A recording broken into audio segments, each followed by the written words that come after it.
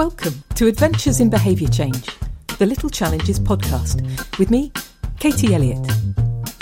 It's a place to find ideas, inspiration, and practical tools to help make the messy business of being human just a little bit easier. Join us.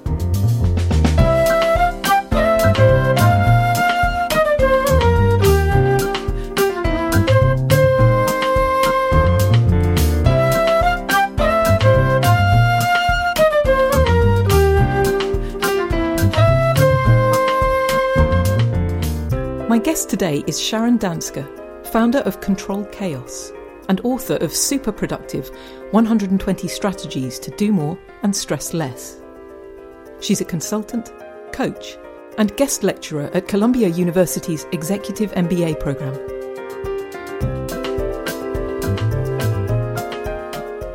Sharon Danzger, it's wonderful to have you join me today. Hello.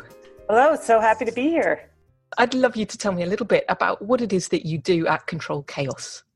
Sure. So my focus has always been on helping people to get more done with less stress, primarily through making small little changes in their daily habits. So most of the people that I work with are very busy, working really hard, working long hours. And so I know that they don't have hours and hours each day to try to develop new habits. And when I tell people what I think my sort of special sauce is, where I add value, it's taking what seems inaccessible to people, like the idea of having some control over your time, and breaking it down into very simple, small changes in daily habits that can have a big impact. It sounds right up my street. I've got to ask you more about this. So how did you get into doing this kind of work? Have you always been interested in psychology and how to get the best out of yourself? Not really. I think I was born naturally organized and always took it for granted that everybody was wired that way. And then at a certain point, I have 4 kids. When the youngest went back to a full day of school, I really wanted to go back to work. And I wanted to do something on my own. And so I actually started as a residential organizer, helping people in their homes with clutter, time management, but still that underlying theme of small changes having a big impact so you can get more done with less stress. And I started reading because I started to understand early on that people are all wired differently. And so for me to best help my clients, I needed to understand different learning styles and what made different people tick so that I could help them develop a system that worked for them. Because if I developed a system for them that worked for me, that's useless. So over time that evolved. I became interested in positive psychology because I kept getting articles, in my Google alerts that connected positivity and productivity. And when you think about it, it's like, well, duh, when you're positive and happy and optimistic, of course you're getting more done. But now there's all this research behind it. So most of the time I'm working in financial services or corporations, and it's far more credible, some of these small little habits I'm suggesting that they adopt when there's data behind it, as opposed to, I think this would be a good idea. It's more like, here's what the research shows, and this can really have a significant impact, and it's a couple of minutes a day. It might be worth a try. So can you give us an example of some of the kinds of small changes that you encourage people to make or you support them in making in their daily lives? Can you give us some practical real life examples? Absolutely. So one of the simplest things is when you open up a new computer and you load the email platform, the default on any computer is to have like a little notification pop up, right? Everyone knows it. Most people just leave it there. There was some research actually done in the UK, I think about 10 years ago, that said that little pop-up, whether or not there's a chime with it, the effect that it has on your brain is as if you've been up for 36 hours or as if your IQ has dropped 10 points. There was a time when people needed a reminder to check their email. I think that time is long gone, right? So one of the simplest, easiest things that people can do is just turn your notifications off. Because what's happening is it's distracting you. You think that there's no consequence to the work, but your brain is distracted for that micro moment, and then you have to go back to the work that you're doing. And it's not as inconsequential as we think. In fact, there's a lot of evidence now, I think, that multitasking isn't really an achievable thing for pretty much anybody. Actually, I think I read that possibly a few people can do two things at the same time. Of course, we can all do things that are powered by our autonomic nervous system. So we can do breathing and having a conversation at the same time, fortunately. But we imagine that we can be checking our emails and making the dinner and having a conversation with the child and feeding the dog. And actually, that's just not what's happening, is it? No, I think for a long time there was this belief that multitasking was a really good thing. And multitasking, I think, by definition, is doing two things simultaneously. And they do say that less than 2% of the population has that ability. So you're absolutely right. But we typically refer to as multitasking as more often task switching. Yeah. So when you're writing an email and you hear a chime and it's a text, and you go and you read the text and you come back to the email. And there is now just loads of data to support that what happens is it takes us longer to finish the task that we're working on. We make more mistakes, and it actually increases our stress level. Mm. In the real world, it's really hard to not multitask, be distracted, interrupted.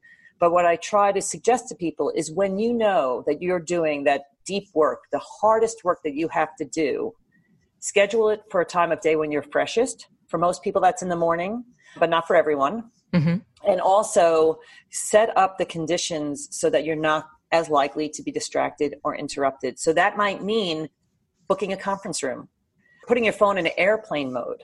Mm-hmm. And, a lot of my clients work in deal environments and like, oh, I can't do that. We're in the middle of a deal. But you can tell your colleagues, look, I need 45 minutes. This is where I'm going to be. If something blows up, please come get me. So, everyone knows where you are, but to have that kind of focus time to sit and do your hardest work, you will get more work, better work done in less time with less stress. Mm. I've been experimenting with this over the last few months quite a lot and experimenting with having periods of focused attention on whatever it is I'm supposed to be doing. And I really love it, actually. I hadn't realized how calming it is when you know that what you're doing is the only thing that you need to be doing in that moment. So, for example, we're having a conversation right now. I love the fact that I don't need to think about anything apart from talking with you. That's all I want to concentrate on. Whereas if I were trying to do other things, field other inquiries or look at things or check my phone at the same time, I wouldn't be able to enjoy any of those activities. It's amazing, actually, how relaxing it is to set aside time for focused work on a specific thing. Is that what you find with your clients? Oh, definitely. And myself. And there's also, you have probably heard of the Pomodoro technique. Yeah. Which is 25 minutes and 5 minutes off. And one of my instructors in the positive psychology program, Dr. John Rady, challenged us as a homework assignment to do our work that way. But during those 5 minutes, to be active, have some kind of movement. And, like for me, sometimes I would actually jump rope to really get my heart rate up, but any kind of movement, get up, go get a drink of water, walk around the block, because what he has found through his research is that we are just sitting way too much. Yes. Right? So they're saying like sitting is the new smoking, which is a little horrifying because, knowledge workers, we're all sitting at computers all day long. So that Pomodoro technique, a lot of my clients have used it. They love it. And there are even websites. One is called Tomato Timer, where you can adjust the 25 minutes to be whatever you're comfortable with. Some people can go longer and some people have shorter attention spans. Yes, I love the Pomodoro technique, actually. Yeah. I remember that when I first used it, I couldn't believe how much I got done that day. It was absolutely incredible because it made me realize how totally ineffective I was most of the time because I was trying to do about 16 things at the same time. Well, I think part of it is our brains are wired to acknowledge novelty. So the notifications are novelty. Like I always tell people, when you have a dog and the dog sees a squirrel, what does it do? It's like, oh, squirrel. And it goes chasing after the squirrel. And that's kind of how, I know I am. If I hear my phone chime, if I actually have it on, I'm like, oh, there's a text, must be something important. And so that's the way our brains are wired. And it's hard to fight against that. But what ends up happening is people start to feel overwhelmed because they're so distracted. They're not actually getting their work done. And so there are things that we can do. And it is kind of building a muscle to get ourselves used to less distraction, less interruption, less of that novelty to actually get our work done. I love the fact that we imagine we are so sophisticated and grown up, and essentially all we're doing is chasing squirrels. Yes. Yeah. You're big on Yes. helping people to feel less stressed or to feel better about the stresses in their lives. Can you tell me a bit about what you do? Sure. A friend had suggested that I read Kelly McGonigill's book called The Upside of Stress. Mm-hmm. She is a researcher at Stanford, and she also has a TED Talk. If someone doesn't have time to read the book, I highly, highly recommend the TED Talk. It's fantastic. And her research and the research done by Jeremy Jameson and Aaliyah Crum, they're sort of the leaders in this field on stress. And their research has shown that our stress mindset can actually impact how our body responds to stress, which is incredible. So for example, if you're a runner and you go running, you are actually putting your body under stress, but your mind is viewing it as like an exciting challenge. And so your blood vessels stay open, your heart's pumping, but it's like an exciting kind of experience. When, let's say, are making a big presentation and you're nervous and you think, oh my God, like I'm going to forget what I'm supposed to say and it's going to be terrible and I'm going to lose my job, then you're starting to view stress as a threat and the blood vessels constrict. So I grew up in a world where people would say too much stress is bad for you. It can cause cardiovascular disease and result in an early death. So this research basically showed that if you change your stress mindset, you can actually change your body's physiological response to stress. So the research study that they did and repeated a number of times had two groups, and they were both told that they were going to have to do a 5-minute presentation on their strengths and weaknesses. And this is basically, I think it's the Trier stress test that was created in Germany in the 1990s. And it's sort of like the gold standard for stressing people out in psychology, right? Because no one likes public speaking. It's, horrifying. So these participants unknowingly walk into a research study, and this is what they're told they're going to have to do. And by the way, you have 3 minutes to prepare your speech, and it's going to be videotaped, and you're going to be doing it live in front of a panel of judges. Now, before they go on stage for this little presentation, one group is shown a short video or slideshow that gives that old message of stress is really bad for you. It can cause cardiovascular disease. You need to find ways to reduce the stress in your life. The other group is shown something very similar, except for stress isn't bad for you. When you feel your palms get sweaty and your heart race, this is your body preparing you to perform at your best.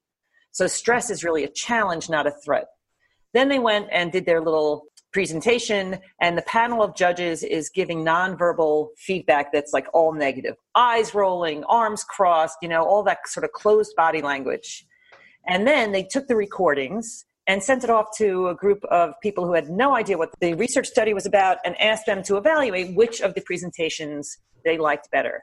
And the group of people who was given the stress is enhancing videos or slides, they performed better, they were more confident, they had more of an open stance, they were less nervous. I mean, overall, by pretty much every dimension, they performed better. And so that research study's been repeated in many different scenarios with the same results. So to me, it's just mind-blowing that how you perceive stress, whether you view it as a threat or a challenge, actually changes your body's response. That's fascinating, because there is a lot of negative messaging, isn't there, about the impact of stress? Right. So if I go into a law firm or go into an investment bank, they are in stressful industries and they know that they are. And truthfully, some people really thrive in that fast-paced, exciting, challenging environment. So I can't promise them I can reduce their stress. I mean, I wish I could. But what I can tell them is that they can actually change the reaction their body has to the stress if they change their mindset about it. There are plenty of stressful things in life that are threatening, whether it's a health issue or someone close to you dying. Like those are really very, very stressful kind of things that it's kind of difficult to change your mindset around. But there's so many of our daily stressors where we can change our mindset and it can have a big impact. And just, an example that I'll give you is a friend of mine was going for an interview and I knew that she was kind of nervous. It's for her dream job. And so I sent her a text yesterday morning, encouraging her, wishing her good luck. And she wrote back that she's a little nervous. And I said, just remember, when you feel nervousness, it's actually the same things you feel when you're excited. Yeah. And if you start to change your mindset about being excited instead of being nervous, your body will know. It's amazing, but your body will know. So it's a small little shift in mindset, again, like building a muscle. And the more you do it, the more naturally it comes.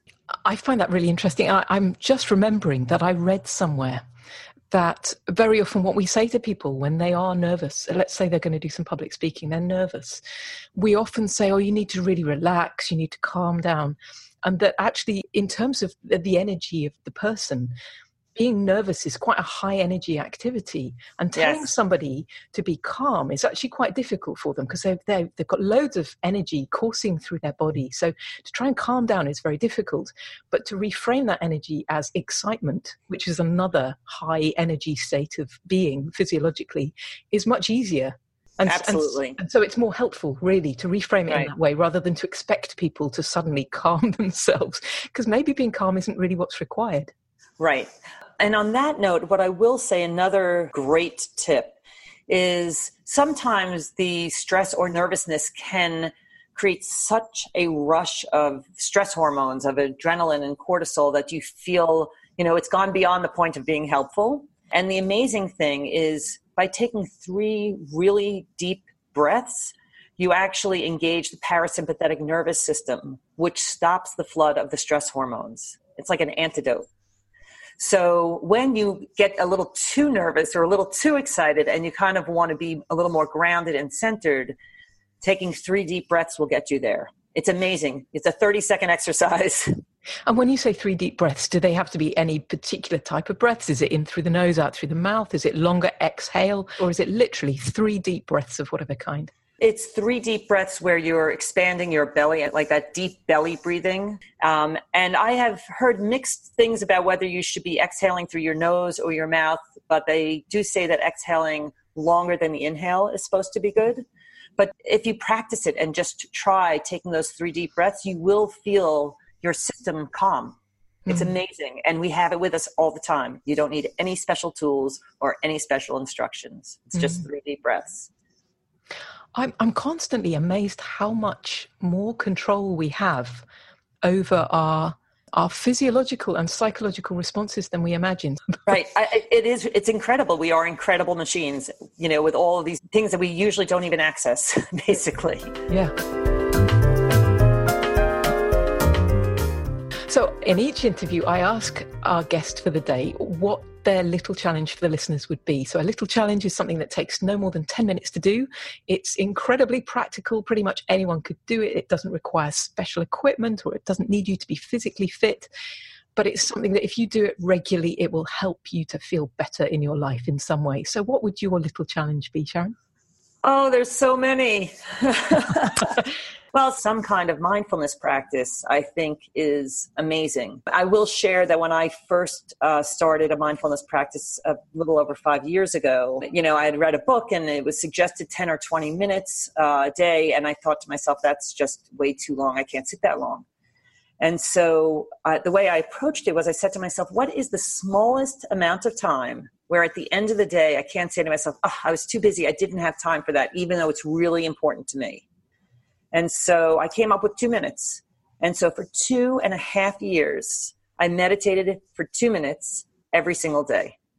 And then I had lunch with a friend who is a mindfulness expert. And she said to me, oh, what app are you using? I'm like, what are you talking about? I had no idea there was an app. And so she introduced me to guided meditation. It was infinitely easier than sitting there with my kitchen timer for 2 minutes.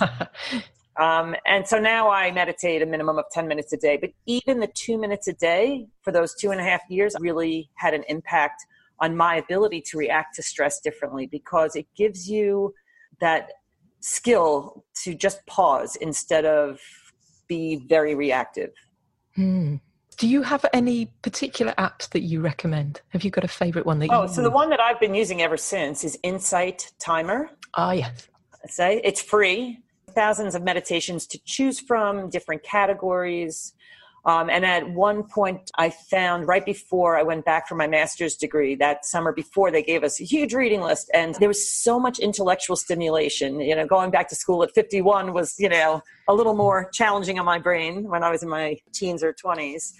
So I would have trouble going to sleep at night because my brain wasn't calm enough. And so I started using the sleep meditations, and it was incredible. I tell people, forget about Ambien or whatever drug you're taking to go to sleep. Try a sleep meditation. So now at night, I almost always go to sleep to a meditation as well. I love that. Thank you so much for sharing that. Sharon, I'm hoping that maybe you might rejoin me at some point in the future, because I feel like we've just scratched the surface of what we could talk about. It would be my pleasure. For now, though, thank you so much for joining me today and for sharing all of those ideas. If people would like to find out more about what you do, how can they find you? Sure, they could go to my website. It's controlchaos.org.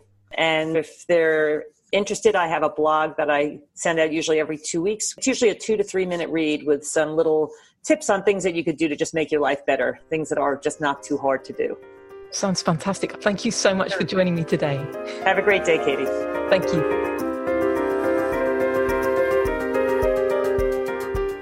Thanks for listening. If you know someone who might enjoy today's episode, please pass it on. And if you'd like to hear more from Adventures in Behaviour Change, subscribe on iTunes. Last but not least, if you'd like to help me grow the podcast, please leave an iTunes review. Each one makes a real difference. Until next time, bye for now.